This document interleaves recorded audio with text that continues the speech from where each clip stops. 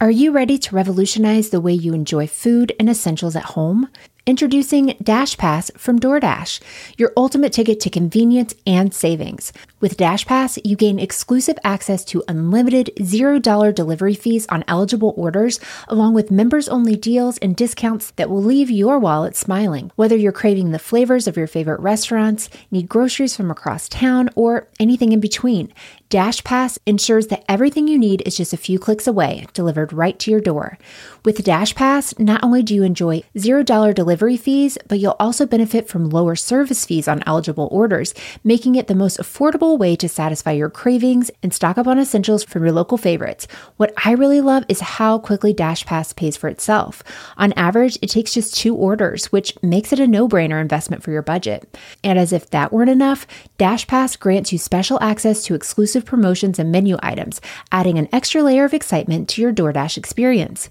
You get all this for only $9.99 a month, which is a small price to pay for unlimited convenience and savings. My family and I have had DoorDash for the past year or so, and while I make most meals at home, I don't know that I could mom without it. I used it twice just this past week while we were dealing with a stomach bug at home, and it was so nice to have and to be able to focus on getting better and not running all over town to pick everything up for everyone. Don't wait. Sign up for DashPass now and unlock a world of possibilities, all from the comfort of your home. DashPass from DoorDash, delivering joy, convenience, and savings straight to your doorstep. Get more from delivery for less with DashPass. $0 delivery fees and reduced service fees on eligible DoorDash orders. Sign up for DashPass today and get your first 30 days free if you're a new member. Subject to change. Terms apply. Open the door to $0 delivery fees and savings you can't get anywhere else. Sign up for DashPass today only on DoorDash and get your first 30 days free if you're a new member. Subject to change. Terms apply.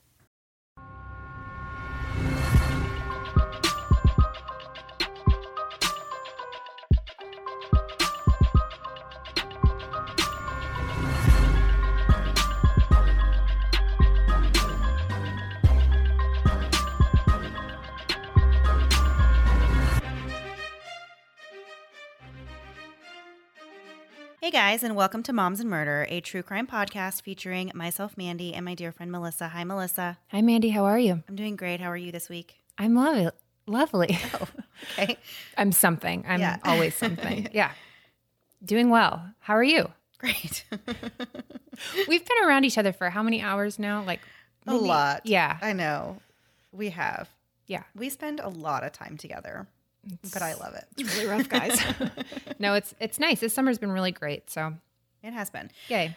So we actually don't have really any announcements this week, which is great because the last episode we said we didn't, and then we talked for 10 minutes about nothing. So this week we don't really have any announcements. We did just want to give a quick shout out to one of our new listeners who happens to be one of our existing listeners, moms. So it's kind of all come full circle. It's Moms and Murder, and then now our listener has her mom listening to us, and we're so excited. And so we're talking about Channing's mom, Jules. Hi, Jules. Hi, Jules. Thanks for listening to us. And thanks for being okay with your daughter listening to us and not really asking any questions about why she's listening to moms who talk about murder. Moms. Yeah.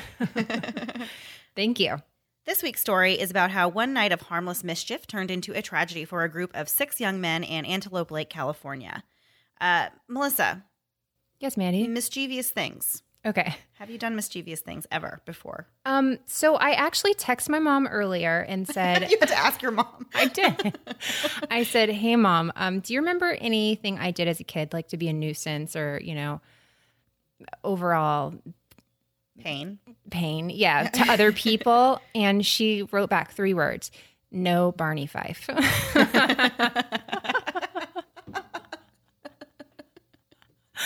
I love that so much. Isn't that great? Yeah. Oh my goodness. So I have nothing. Mandy, what about you? Oh my gosh. Okay. So I can just think about I just remember back to this one year. I was about 16 or 17 and it was a year. I'll tell you what. So it was an election year. Okay. And so I was really into politics. As a 17-year-old, I don't know why. Right. I just was really into it. I wanted to be a lawyer one day, and so I would follow a lot of news stuff, and that's kind of just what I did.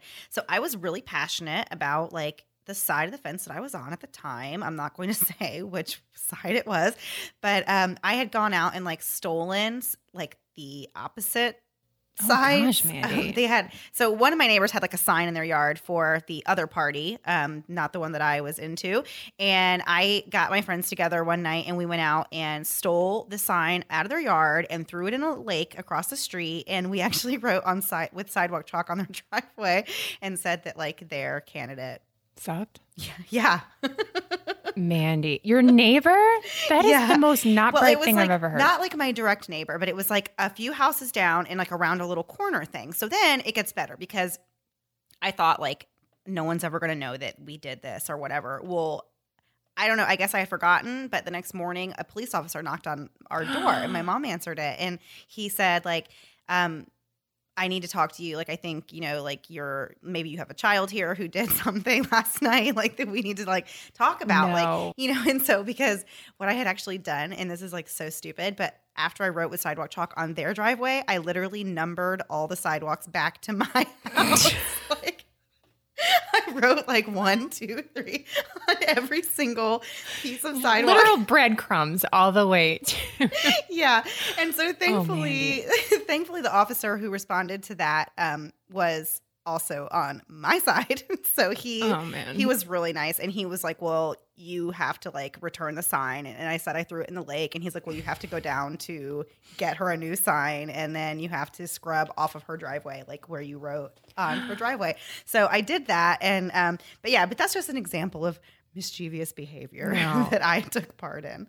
We had like during election years in 2000. So remember that was the one with the hanging chads here in the States. And that was like all the recount was happening in Florida. So it was all happening in Tallahassee. So my friends and I, being the really cool people we were, would just drive around in the car all near where all this was going on. Cause it was just, we had cameras in Tallahassee for once. Yeah. And we would just scream out the window in hopes that we would be on CNN that night. Oh yeah. And my friend popped a tire on the way. And that's back whenever you had like the only cell phone somebody had was one of the giant brick ones. Yeah. And his grandma was not very happy, but I always love that story. I don't know. You know how you have those memories that pop in your head and you're like, that one's so fun and so dumb. We were never on TV. Nobody cared. They hated us. Oh my goodness. Okay, Mandy, we got to get to the story. Okie dokie. So I mentioned that this tragedy took place in Antelope Lake, California. And Melissa, did we Google this city? I really attempted to Google the city. There was a lot of information about Antelope Lake. You'd be surprised. Antelope Lake lies in the beautiful Indian Valley area in central Plumas County. It's around 5,000 feet up and measures about 15 miles around the shoreline. End. That's it. That's literally all there is. Well, there is one more thing. There is no dump station at Antelope Lake Campgrounds. So, okay. So take your trash with you? Take your garbage with you. All right. And this will come into the story. Like, there's really nothing about there, this. Right. Yeah. It was a great time Googling. All right. So we'll just get right into it then. Yeah. It was Friday night, July 1st, 2011, and Rory McGuire, Justin Smith, Robert Osornio, John and Tommy Chanley, and Joe Crawford were looking for a party. The young men were all in their 20s and hoping to find something to do that 4th of July weekend. Even better if they found some girls they could hang out with. The 6 of them piled into Rory's little Chrysler Sebring and took off on the hour drive from Susanville, California to Antelope Lake, where they had heard about a house party that was happening that night. But when they arrived at the lake, they were never able to find the party. And that's when the guys decided to drive around in search of something to do. So speaking of Chrysler Sebrings, as you get further into The Office, Mandy, who is still watching The Office, by the way. I am. I'm now into season 2. I'm so excited. Yeah. Okay. You guys hear this? I've been getting crap for years about this. Michael Scott drives a Chrysler Sebring. So when I saw this in the story, I was really excited. Yay. I always have to make an Office connection. All right, there's my one. I'll try and stay off of it. One of the men had brought along a bright spotlight, and so they all decided to stop near a local campsite and have themselves a little bit of fun. They pulled off the road and plugged in the spotlight and shined it down on a group of campers as a prank. The men laughed and got a kick out of it when the campers came out of their tents yelling and telling them to knock it off.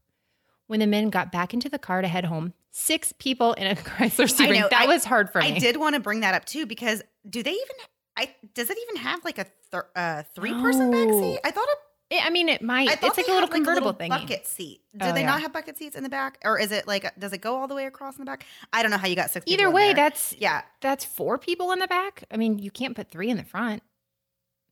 I mean, were they riding in laps? No vehicles. They've had to do some creative shuffling in the vehicle Right. there. But Like yeah, a clown 6 car. people in just about any car is not going to work out. No. Rory, the driver of the car, remembered that he had seen a property down the road with a strange warning sign posted, and he wanted to show it to his buddies. So he pulled the car up to the property and shined the spotlight at the sign. They all laughed as they read what it said. This is a direct quote from the sign. Warning, you are entering the ROC. This is a restricted area. Only red-blooded, patriotic Christian Americans are authorized for access upon approval and verification of credentials by the commanding authority. The use of deadly force is authorized for use on those found in noncompliance with above. Whoa. You basically need a lawyer just to be able to spell that out I don't for even you. know what any of that means. I know. Yeah. So Like, what credentials can you show to prove that you are a red-blooded, patriotic Christian American? isn't patriotic pretty subjective? Yeah. So right there, you're already out. So yeah, this is obviously a very crazy sign. So as I think most people would, the young men thought the sign was a joke. They thought it was silly, and since they were in the middle of their evening of harmless trouble, they decided to steal the sign along with a cheap solar light that was on the same property. The group then got back into the car and headed back home to Susanville for the night. So my younger self still likes to play the game worst case scenario. Right. So if I see the sign that says somebody could possibly shoot you, even if it was like ha ha ha in my head, not Melissa's brain. Melissa's brain's like, we're in danger. Get out of here. You in danger, girl. Yeah, you in danger, girl. Yeah, that whole meme comes to life for me. Basically every day of my life. That's how I live. Back at the property that the men had just stolen the sign and light from was a family of 5 from Reno, Nevada. They were up at Antelope Lake staying in their remote cabin far from civilization. It was the Wallen Reed family. Chad, Carrie, and their 3 children loved visiting the family cabin at the lake. Chad's grandparents had built the cabin in the 70s, and it had been a beloved retreat for the family for years. They made memories fishing, boating, swimming, and having snowball fights in the winter. The location of the cabin was truly isolated, with all the electricity coming from a generator and absolutely no cell phone service or phone at all. But that really did not bother this particular family. They really liked being able to get away and be in nature and just forget about the hustle and bustle of daily life. And as the family was describing this, we watched a Dateline on this. Of course, we'll link that in the show notes. But as I was listening to the wife, Carrie, describe like how they just loved being off the grid like this, I was getting like anxiety because I would absolutely hate that whole setup. Yeah. They are out literally in the middle of nowhere. They have no cell phone signal. They don't even have like a landline. Power from a generator? All of it. That's like post-hurricane apocalypse. Yeah. I am me not. too. I'm not about that at all. And then like not voluntarily. Yeah. And then like of course like no Wi-Fi. Like Melissa, what do you do when your Wi-Fi just like kicks off for like a few minutes? I mean, I full panic at 5 minutes because I realize it's all over. This is think where I that die. I'm never going to contact the outside world again. So I could not hack it in a remote cabin in the middle of nowhere. That would not be the life for me. I get the appeal of being away from things, but to me, there is such thing as being too far away from things. Right. And this is it. I don't even want to be disconnected at all. Like, just keep me here with all the internet and phones and everything else. So Chad was a loving father who doted on his children and made their safety his number one priority, which he says was instilled in him thanks to his time spent as one of the elite Army Rangers. With the closest sheriff's office over an hour's drive away, Chad and Carrie knew it was up to them to protect themselves and their family when they were at this remote cabin in the woods. Right. Break-ins were very common at cabins in that area, and the Wallen Reed cabin had already been broken into numerous times, including once earlier that same year. Because of the threat of intruders, Chad gave Carrie a revolver and taught her how to shoot so that she would be able to protect herself and their children in the event that they were ever attacked while they were at the cabin. So the cabin was also well stocked with other firearms, including an AR-15, many other guns, shotguns, lots of ammunition for all the guns. They were just kind of like They were hunters, so Right. they had a lot of different weapons and stuff there at the camp. I wonder how much of that kind of stuff is brought home with them when they go to Nevada.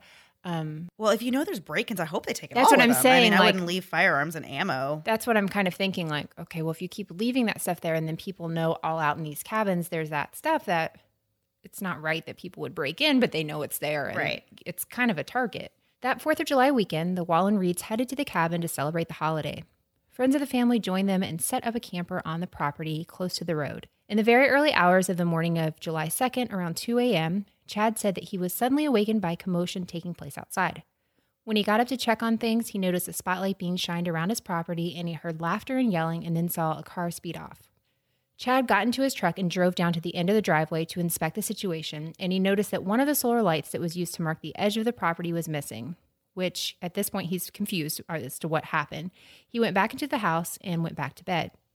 When the sun came up that morning, the family went down to check on their friends in the camper and noticed footprints in the dirt nearby, but they were unable to match these shoe prints to anyone else in their party's shoes. Okay, this part like kind of made me laugh. Okay, like, I thought that too. I felt bad afterwards because I'm like, okay, that's not really funny, but like I don't know, it was something about that was funny. Like the whole family's down there inspecting shoe prints, and they're like, everyone go get your shoes. Like let's go see. Like Detective Gumshoe. It's just extreme. I feel like for like considering what had happened, like it wasn't really that serious. Well, they hear him laughing. That was the thing I thought. Like you hear them laughing, so it doesn't sound sinister or anything. Right, it sounds exactly. stupid, but it doesn't sound sinister. Yeah, and then this level of paranoia is just being built upon. Exactly. If you're out checking everybody's shoes, you're on edge. You're clearly. on edge. Yeah. You started at that like an 11. Yeah. So it appeared to everyone that a stranger had been on the property, and the family had no idea what their intentions were or if they would be back. Later that afternoon, we're still on July 2nd, Carrie was at the cabin alone with the kids when she looked out the window and noticed a strange Jeep slowly driving up the driveway with a young male in the driver's seat. She didn't know whether the man was lost or looking for help, but she grabbed her revolver and told her kids to stay down. Again, this is a little bit of an overreaction for seeing somebody just driving up your driveway at 2 p.m. Right. I know it's remote and it's out in the middle of nowhere, but I don't know. I feel like as a family, they're at this point, they're thinking something's going to happen. Like they're just But preparing. you're building yourself up for...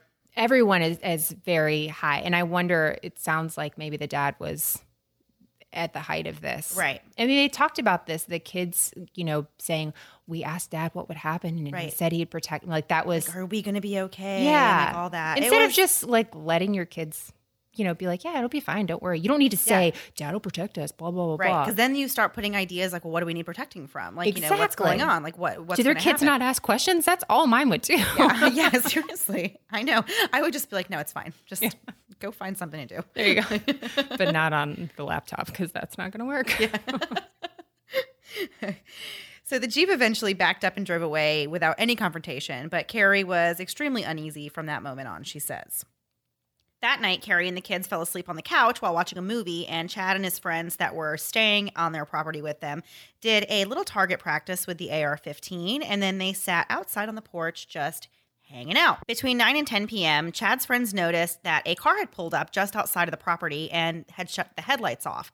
At this point, Chad went into, I guess, some sort of self-preservation mode, and he picked up the AR-15 and fired a warning shot completely into the darkness. Not at anything. Yeah. Gun safety 101, you don't do this type of thing. But that's what he did. So the next thing that he saw was a man running away in the darkness, and then the car that he had seen had sped off again, just as it had the night before. Chad was very irritated and felt that someone was stalking his family, and he was going to get to the bottom of it. He took off after the car, armed with the AR-15 as well as a handgun, but Chad said that his intention that night was simply to catch up to the vehicle and get their tag number, quote, or something. It's been a while since I've had a baby of my own, and some days I miss it so much. The baby cuddles and baby smiles, but when it comes to diaper rashes, not so much. I remember the first time my oldest had a diaper rash, I was really devastated. Here's this tiny thing totally dependent on me, and now she's fussy and obviously uncomfortable, and I'm supposed to have the answers. Well, with time and treatment, it went away, but what I really wanted was to avoid it altogether. And now, baby butts rejoice.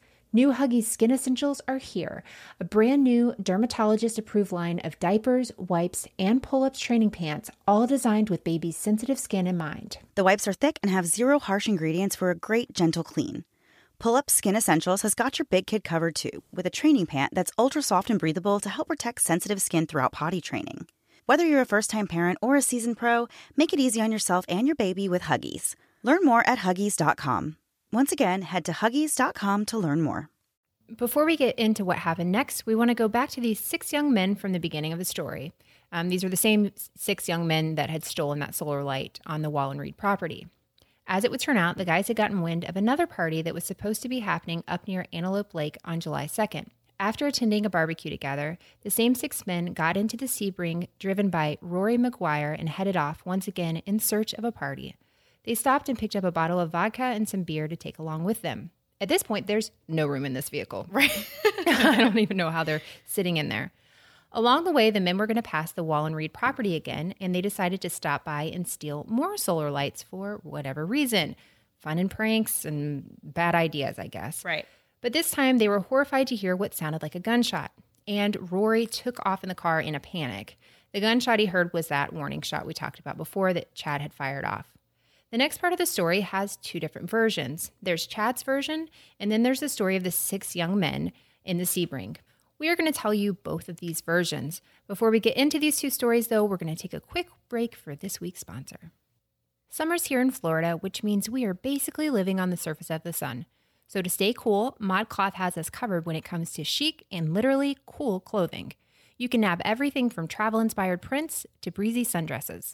They are so adorable, even I would go cardigan free. Since it's summer, we spend a lot of time in the pool as an act of survival, which means we are constantly in swimsuits. Luckily, ModCloth has the perfect swimsuits. Whether you want 1 piece or 2, they offer a wide variety of styles in a full size range. Their site makes it super easy to find exactly what you're looking for. In fact, I searched the keyword pockets and found a ton of adorable dresses and skirts with pockets, which is my favorite fashion idea ever. I have my eye on a navy A-line dress with red hearts all over it, and the best part is that it comes with functional pockets. Pockets for snacks. To get 15% off your purchase of $100 or more, go to modcloth.com and enter code MOMS at checkout. Again, to get 15% off your purchase of $100 or more, go to modcloth.com, enter code MOMS at checkout. Hurry, this offer expires on October 10th, 2018.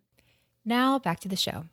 So according to Chad, his military training kicked in, and he felt that he needed to pursue the threat, which to him was these people that he didn't know what they were doing on his property, and he felt that he needed to handle it in order to keep his family safe.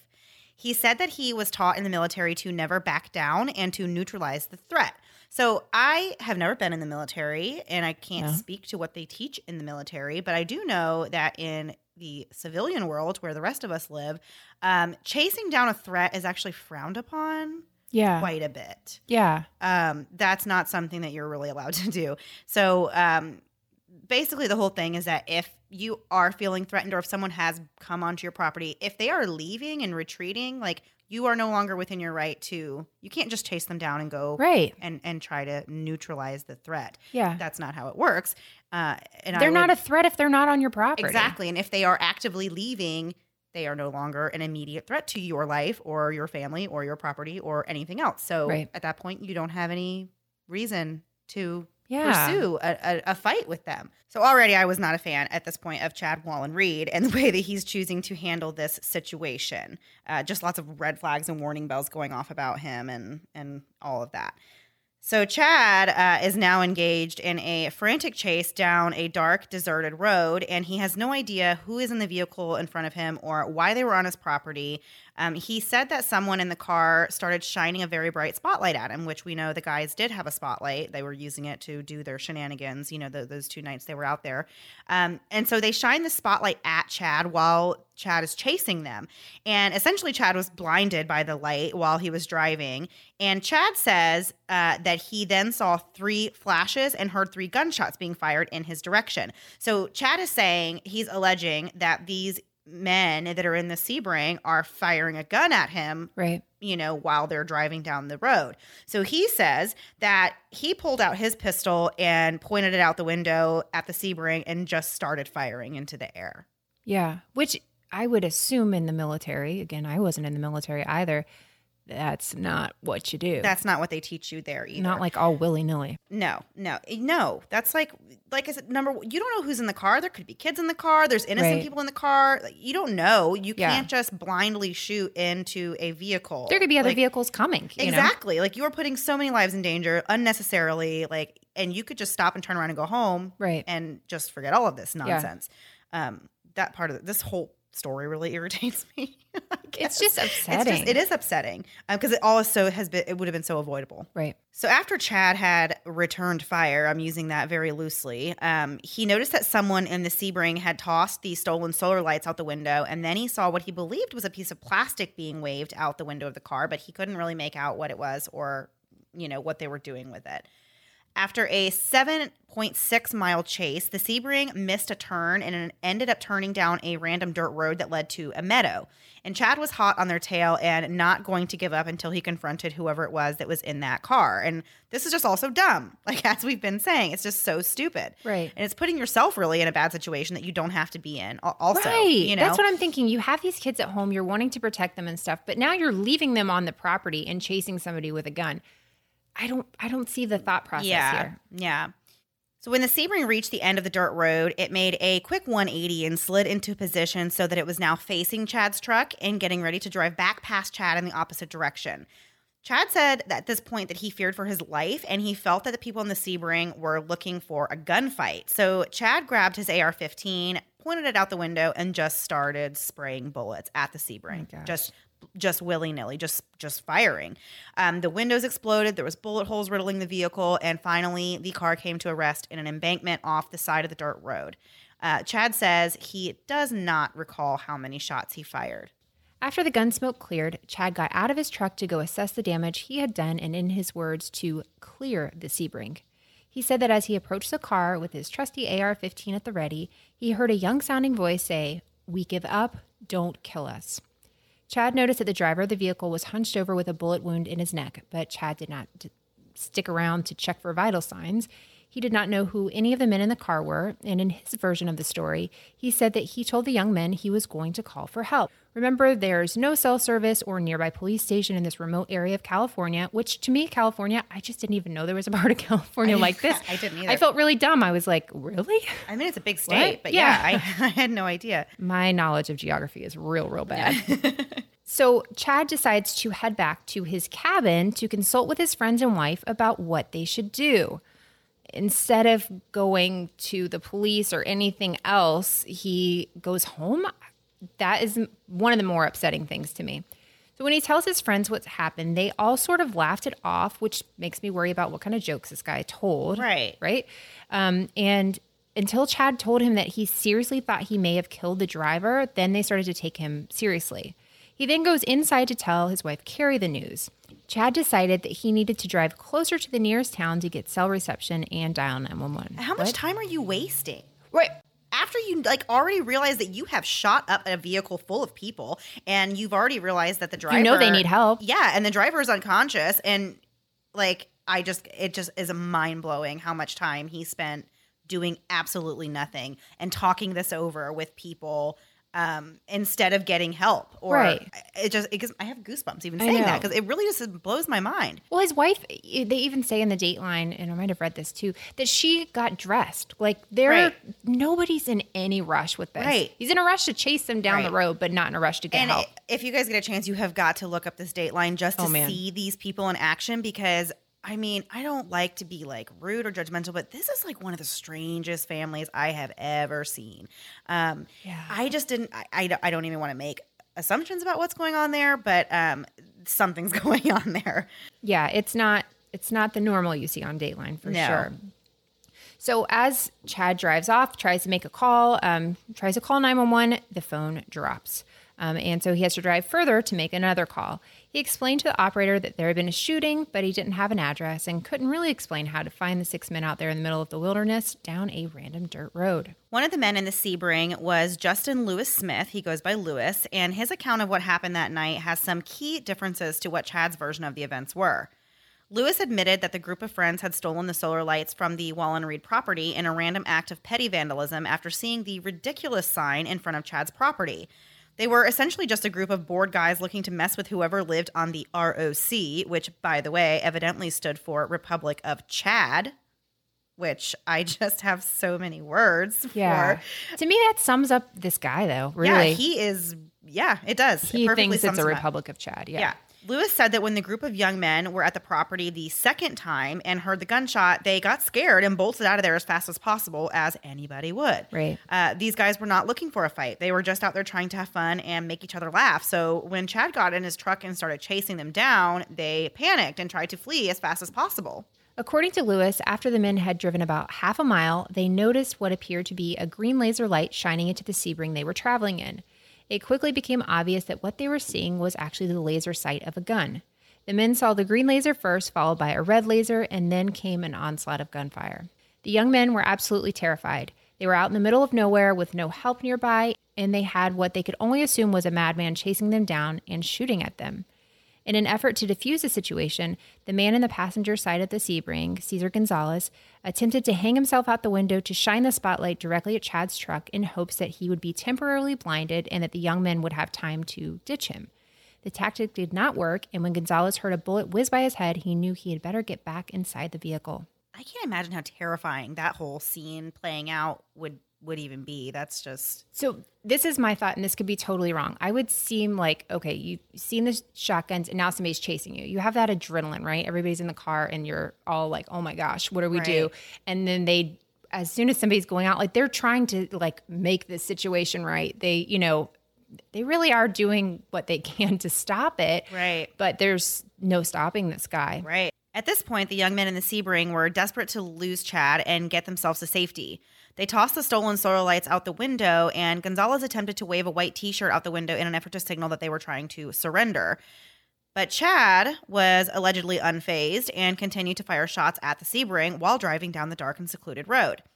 Rory, who, as we said before, is the driver, then missed the turn that he intended to take that would have led the men out of the area and back in the direction that they wanted to go. And so they ended up on this small dirt road that quickly came to an end. And with Chad following and shooting closely behind them, they had very few options for escape. And Rory made a very quick U-turn and attempted to position himself so that he could drive back the other direction towards the main road.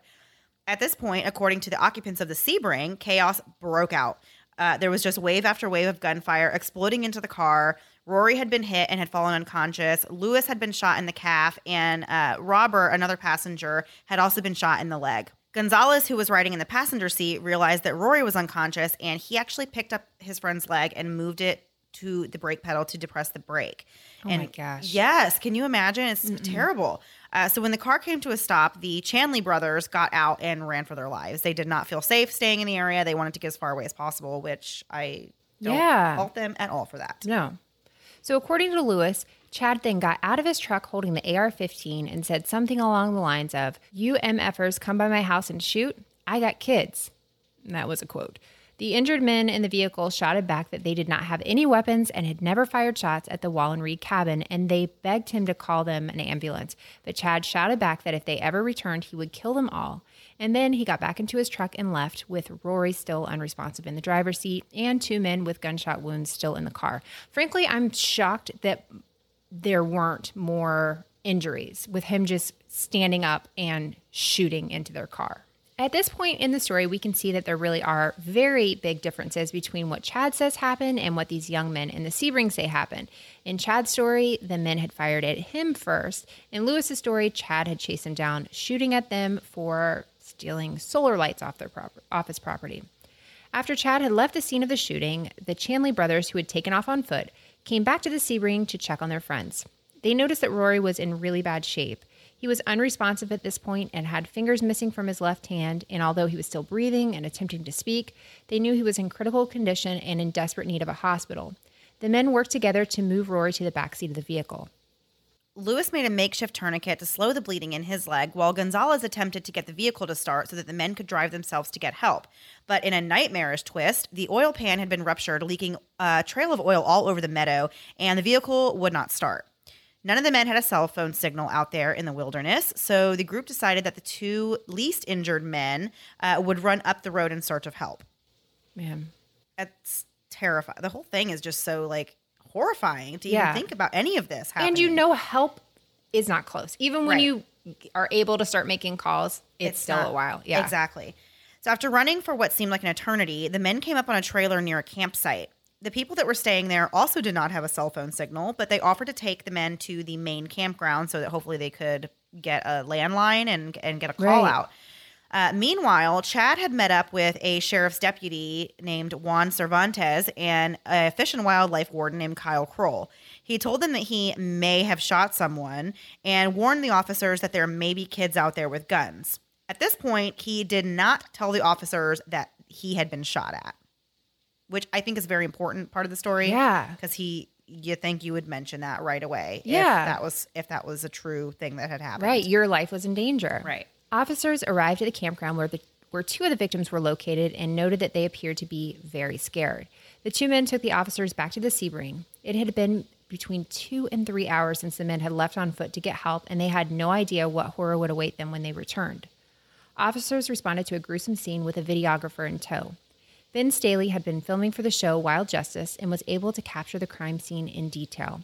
He said it was worse than anything you'd ever see in a movie. The first responders noticed Lewis laying on the ground, bleeding from his leg with a tourniquet that was way too tightly wrapped around him. They also noticed Rory laying in the backseat of the car and knew that he was close to death. The injured were all taken to the nearest hospital, and Chad Wallen-Reed was taken in for further questioning. Chad maintained his story that the men had shot at his home, shot at him from their vehicle, and that he feared for the life of his children. I want to read some of the quotes that he said to police during his interview, kind of to give a perspective on Chad's state of mind. So the first quote, "I served 5 years in the flipping military, and I killed people on the other side of this world. I don't need to effing kill kids in my state."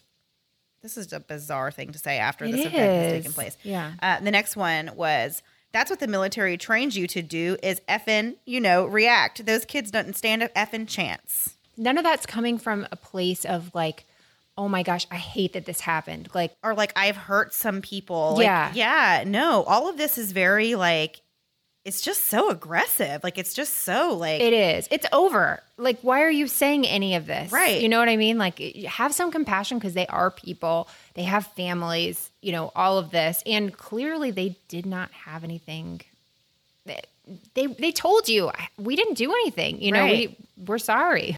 The next morning on July 3rd, Rory's mom got the worst phone call of her life. Her son was in critical condition and she needed to go to the hospital quickly. Back at the Wallen-Reed cabin, police were raiding and confiscating all the weapons and collecting any evidence that may be present. One officer took Chad on a drive to recreate the events of the night before on camera. Chad pointed out the area where he said the young men had fired on him, as well as the area where he said he fired his pistol back at them. And while they're on that kind of trip, he was very specific about where he said he fired. Like, so basically they could be like, you did this here? Okay, well, let's look for shell casings. Right. Exactly. You're not going to be off. It wasn't like an area. It was like right here is where it happened. He was adamant that he had used a small caliber handgun to fire on the men and had never mentioned that he used an AR-15, which they're going to be able to tell, Right. You idiot. When they arrived at the meadow where the shootout had ended, they could see that the other officers had already marked several spots where they had found shell casings. Upon seeing all of the evidence markers, Chad quickly changed his story. He now admitted that there was another firearm used, the AR-15. He may have been reluctant to admit that he had used that particular weapon because it is illegal in California to own this AR-15, but he had bought it legally in Reno, Nevada. But the main part of Chad's story that never changed was that he was sure that the men had shot at him first. This was a fact in the story that could never be proven. Officers never located a gun in the Sebring or any of the men traveling in it. That part just made me so angry when I learned that was a fact that they did not have a weapon. They definitely weren't shooting at him first. Right. It just makes me so it just drives me crazy to think about people like Chad Wallen-Reed living in this world. Chad was arrested on charges of attempted murder and booked into the county jail. Chad's wife was devastated. She said it was very hard for them to take her husband away and that she never expected that outcome and never expected to be away from her husband in this manner. Well, okay, does anyone ever expect these kind of things? Who sits at home and is like, one day I think my husband's going to go to prison for shooting people? Yeah. What? Yeah. Nobody does. No. So Chad stewed away in his jail cell and convinced himself that he was well within his rights to have handled the situation the way that he did. He got himself so worked up and angry over the fact that he had been arrested, and in his mind, the kids in the Sebring had been terrorizing his family, and he was only doing what any good husband and father would have done in the same situation. And his wife, Carrie, agreed. She says that she has no regrets about that night, even still to this day. Personally, I Yeah. you could think like hindsight would give like a little bit of insight, bit of clarity. Like, Yeah. But she has no regrets about it and says that she believes that her husband just was doing what he had to do and that he was protecting them and keeping them safe. Those were her exact words. He was protecting us and keeping us safe. Okay, but who keeps you safe now? Because now he's in Right. jail and he's not there to do this. So Right. that upset me so much when they were talking. First of all, I feel like they fed off of each other, and Yeah. he would get upset and then she was more upset, and then it was just like this high intensity relationship basically. But who would say when your husband's in jail for crimes that he committed that he didn't really have to? I'm glad this is what happened. I wouldn't change anything. Say, I When have she no said, regrets. Are you out of your flipping mind? I know. I would say we have yes. questions. We have questions. So back at the hospital, Rory was fighting for his life with his parents by his side. But just a few hours after his parents arrived, Rory passed away. Are you ready to revolutionize the way you enjoy food and essentials at home? Introducing DashPass from DoorDash, your ultimate ticket to convenience and savings. With DashPass, you gain exclusive access to unlimited $0 delivery fees on eligible orders, along with members-only deals and discounts that will leave your wallet smiling. Whether you're craving the flavors of your favorite restaurants, need groceries from across town, or anything in between, DashPass ensures that everything you need is just a few clicks away, delivered right to your door. With DashPass, not only do you enjoy $0 delivery fees, but you'll also benefit from lower service fees on eligible orders, making it the most affordable way to satisfy your cravings and stock up on essentials from your local favorites. What I really love is how quickly DashPass pays for itself. On average, it takes just 2 orders, which makes it a no-brainer investment for your budget. And as if that weren't enough, DashPass grants you special access to exclusive promotions and menu items, adding an extra layer of excitement to your DoorDash experience. You get all this for only $9.99 a month, which is a small price to pay for unlimited convenience and savings. My family and I have had DoorDash for the past year or so, and while I make most meals at home, I don't know that I could mom without it. I used it twice just this past week while we were dealing with a stomach bug at home, and it was so nice to have and to be able to focus on getting better and not running all over town to pick everything up for everyone. Don't wait. Sign up for DashPass now and unlock a world of possibilities, all from the comfort of your home. DashPass from DoorDash, delivering joy, convenience, and savings straight to your doorstep. Get more from delivery for less with DashPass. $0 delivery fees and reduced service fees on eligible DoorDash orders. Sign up for DashPass today and get your first 30 days free if you're a new member. Subject to change. Terms apply. Open the door to $0 delivery fees and savings you can't get anywhere else. Sign up for DashPass today only on DoorDash and get your first 30 days free if you're a new member. Subject to change. Terms apply. A few hours later, Chad was officially charged with first-degree murder, and his bail was set at $1 million. Chad's attorney, John Olson, attempted to prove that Chad was within his right to fire the young men who had come onto his property. California does not have a stand your ground law, but they do have a jury instruction that states that a person under threat has a right to stand his or her ground and even pursue an assailant. Olson insists that seems like it goes a step further than stand your ground. Yeah, and I would be curious, and I didn't actually look up that. I just that was a piece of information that came from the Dateline. Yeah, I would have been curious to go look that up and find out exactly what that says, because I can't imagine that a state has it written, whether it's a law or a jury selection, that says that you're allowed to like pursue. That seems a little much. Because really doing that, like you are putting yourself in danger. Oh yeah. So it doesn't seem like that would be a legal thing. Maybe it is. Yeah. Maybe they're crazier in California than I thought. What's going on in California? So Olson insists that Chad is the perfect person for that defense because he has a clean record and has never been in trouble with the law before. Chad felt so confident that his attorney would be able to get him acquitted that he turned down a deal from the DA. You should never do that. Yeah, I mean, you killed somebody. You Right. know, like you know what happened. Yeah, you know what happened. There's no like, could you have or did you not? It definitely happened. Selecting a jury in this case proved to be quite difficult because the residents of the area were either a lot like Chad, had a lot of their guns, had these areas of property where these kind of things did happen, or they were transplants from bigger cities. So where maybe this wasn't like a normal occurrence to have all these guns and stuff in their home. So they were very worried that they would ever be able to get an unbiased jury, really. But they managed to find a jury that Chad's attorney felt very confident with. I'm not trusting this attorney. No, he's a slimeball. Yeah. In the end, the entire case boiled down to whether or not the group of young men had shot at Chad. And this was something that the defense was unable to prove, and there was no evidence for. Near the end of the trial, the DA had finally gotten back a copy of Chad's military records that he had requested months prior. The information inside was shocking. Chad had been in the military, but that's about where that story ended. He had never fulfilled his commitment, and he was actually asked to leave the Army after some questionable behavior, including forging sick leave papers and carrying a personal firearm into the barracks. He was also guilty of wearing ranger badges when he was not, in fact, an Army Ranger, as he had told the police and I guess his wife and everyone he knew. Yeah.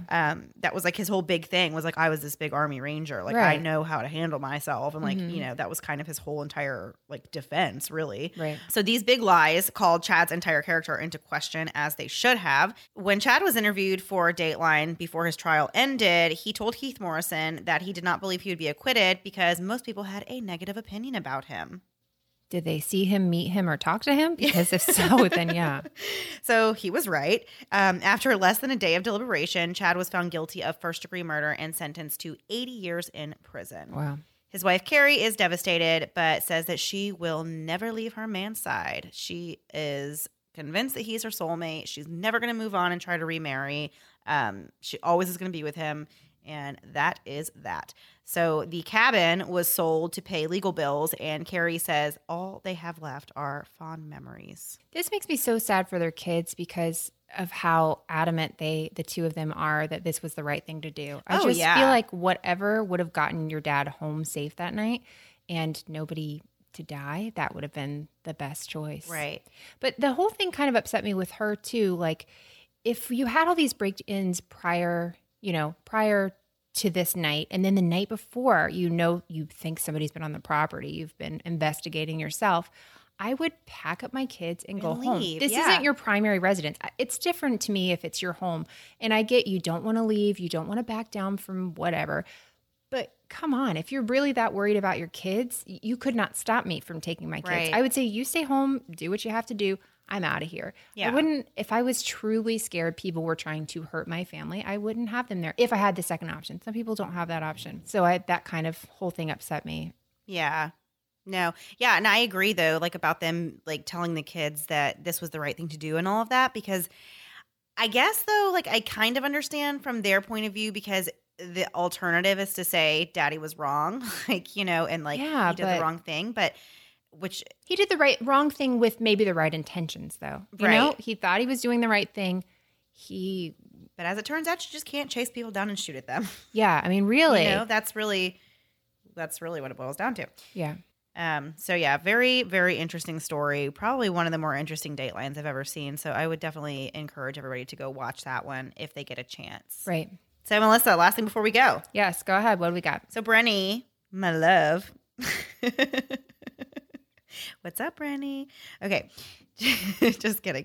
So she wants to know bougie reasons why we couldn't go to prison. Do you know what that means, Melissa? Okay. Is that too hipster of a word for you?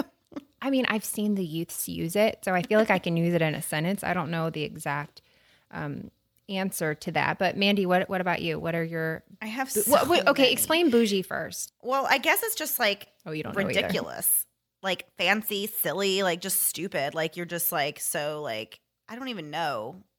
Well, this was a great one to pick. Yeah, great job, Mandy. Okay, no, I don't even know how. It's like it's one of those words where like you know the meaning, but like you can't. Yeah, that doesn't work on SATs. So yeah, I know.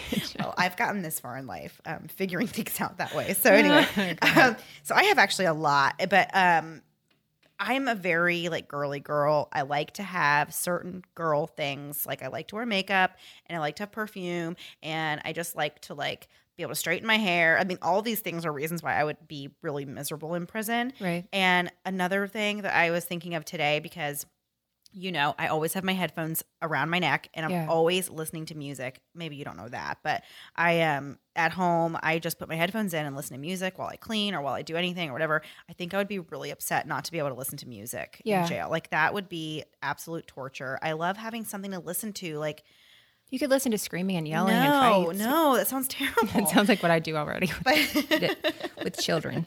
But yeah, so like just not being able to have like girly stuff and like not being able to, I don't know, put on like fuzzy socks and like, you know, like, I don't know, like all that. Those are all very on valid. top of like obviously getting shanked.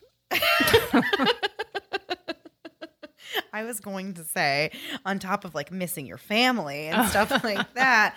Priorities. But those are like obvious ones. Yeah. And that's what I don't think bougie means obvious. Exactly. But we don't know. We don't know. But we don't know. No.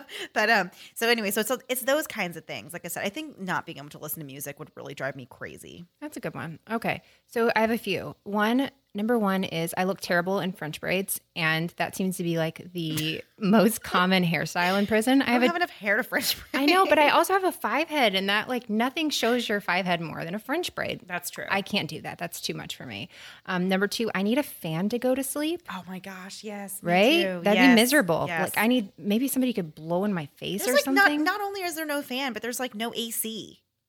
Oh yeah. Remember? Wait, I feel like we did learn that. But I don't We know if did that's with everywhere. Anthony Curcio. You're right. Okay. See, and we it learned things probably here. is everywhere. I highly doubt if they didn't have it in whatever state that was. What was it, like Arizona? It was like another hot state. Yeah. Like if they didn't have it there, then I doubt we have it here. Oh man, I can't do this. Yeah. My last thing is peeing in front of people other than my children. I would get a bladder infection immediately. There's no way I can do that. I didn't think they had like community. I thought they had stalls. I mean, in Orange is the New Black, they have stalls. You know, they could easily go in there. I think it would still be in your cell. You have a pee toilet thing. Oh, there's no like common area toilets. Mandy, not when you're in your cell. Is prison not like Orange is the New Black? I think you're getting your information from the wrong place. I did think of some pros, though. I have 2 pros. Number one, you can eat honey buns around the clock and you don't count calories in prison. That sounds wonderful. Yeah, I would still be counting calories in prison probably, at least for the first year. And then I'd be like, forget this. How many more years do I have? I'm done here. Okay. And the other thing is socks. They wear socks all the time in prison. And they wear, if you watch 60 Days In, they're always wearing like sweatsuits and stuff. That's like my uniform. I'd be so comfortable. Yeah. And you don't have to look cute. If you look cute, it might actually be a problem for you. I could do real well. So I'm considering my crimes now. I was going to say, we're supposed to be listing reasons why we don't want to go to prison. Yeah, I'm trying to look at the bright side if I do. I have a plan in place. So yeah, those are our things for this week. Last thing before we go, thank you, Brenny, for that question. So we have a couple of promos this week. We have 3 promos this week. The first one is from our friends Carrie and Jody with Moms on the Rocks. Could be on a rock. I don't really know. So Moms on the Rocks, they have it's kind of conversational. Well, no, it is conversational. Lots of topics, pop culture, all that fun stuff. They are lovely, funny, and we adore them. The next one is Boozy Movies with Hannah and Julia. It was formerly called Film Roast. I almost got it wrong. Film Roast. And now they're called Boozy Movies. They're so funny. Lots of pop culture references. I just eat that stuff up. So it's perfect. And the last one is Murder Road Trip with Haley and Jess. They actually just covered, I found out today, they covered the Mike Williams disappearance that we did last week. Yes. Yeah. So after we posted about our episode, Haley wrote me and said, is this guy? Because they were doing the same one. So if you want more information, their show is really good and they do a great job. Then you can check out Murder Road Trip for more information on that case. Yeah. So those are our promos for the week, guys. We love them all. Yeah, stick around, listen to those, find a new show to listen to since we're only here every other week for a few more weeks. And yeah, that's our last announcement, I guess. We'll be back in 2 weeks. Yes. And we're close to being on an every week schedule. That'll be in September. Yes. Yes. Okay. Okay. Great. All right, guys. Thanks. Well, we hope you guys have a wonderful 2 weeks, and we will see you next time. Bye. Bye. Hey, I'm Carrie. And I'm Jody. We're the Moms on the Rocks. We take interest in Pinterest, but mainly for the cocktail recipes and memes. No pretenses, no Valencia filters, just 2 friends talk about the real lives of women and moms. From divorce and dating to teenagers and cohabitating. Or love and marriage to the all inorganic baby carriage, we laugh at ourselves and each other as we try to pull this thing off without tripping over our own flip-flops. So subscribe to Moms on the Rocks on your favorite podcast app and find us on Instagram and Twitter at MomsOTR.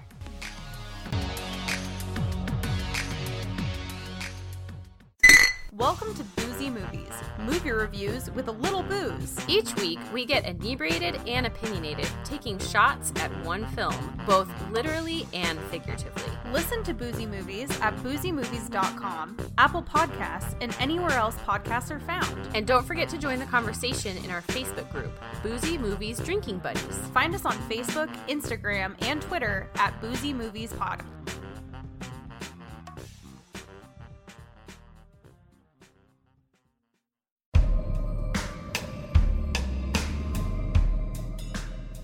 Murder Road Trip is a bi-weekly podcast where I, Haley, travel to the scene of the crimes in my car, the Mobile Beast Lab. I am joined by my regular co-host Jess and our podcasting friends as we discuss the cases. Join us on the road for snacks, mixtapes, games and more as we make the research journey to crime scenes around the United States and the world. Make sure to check your backseat, and we'll see you at the next rest stop.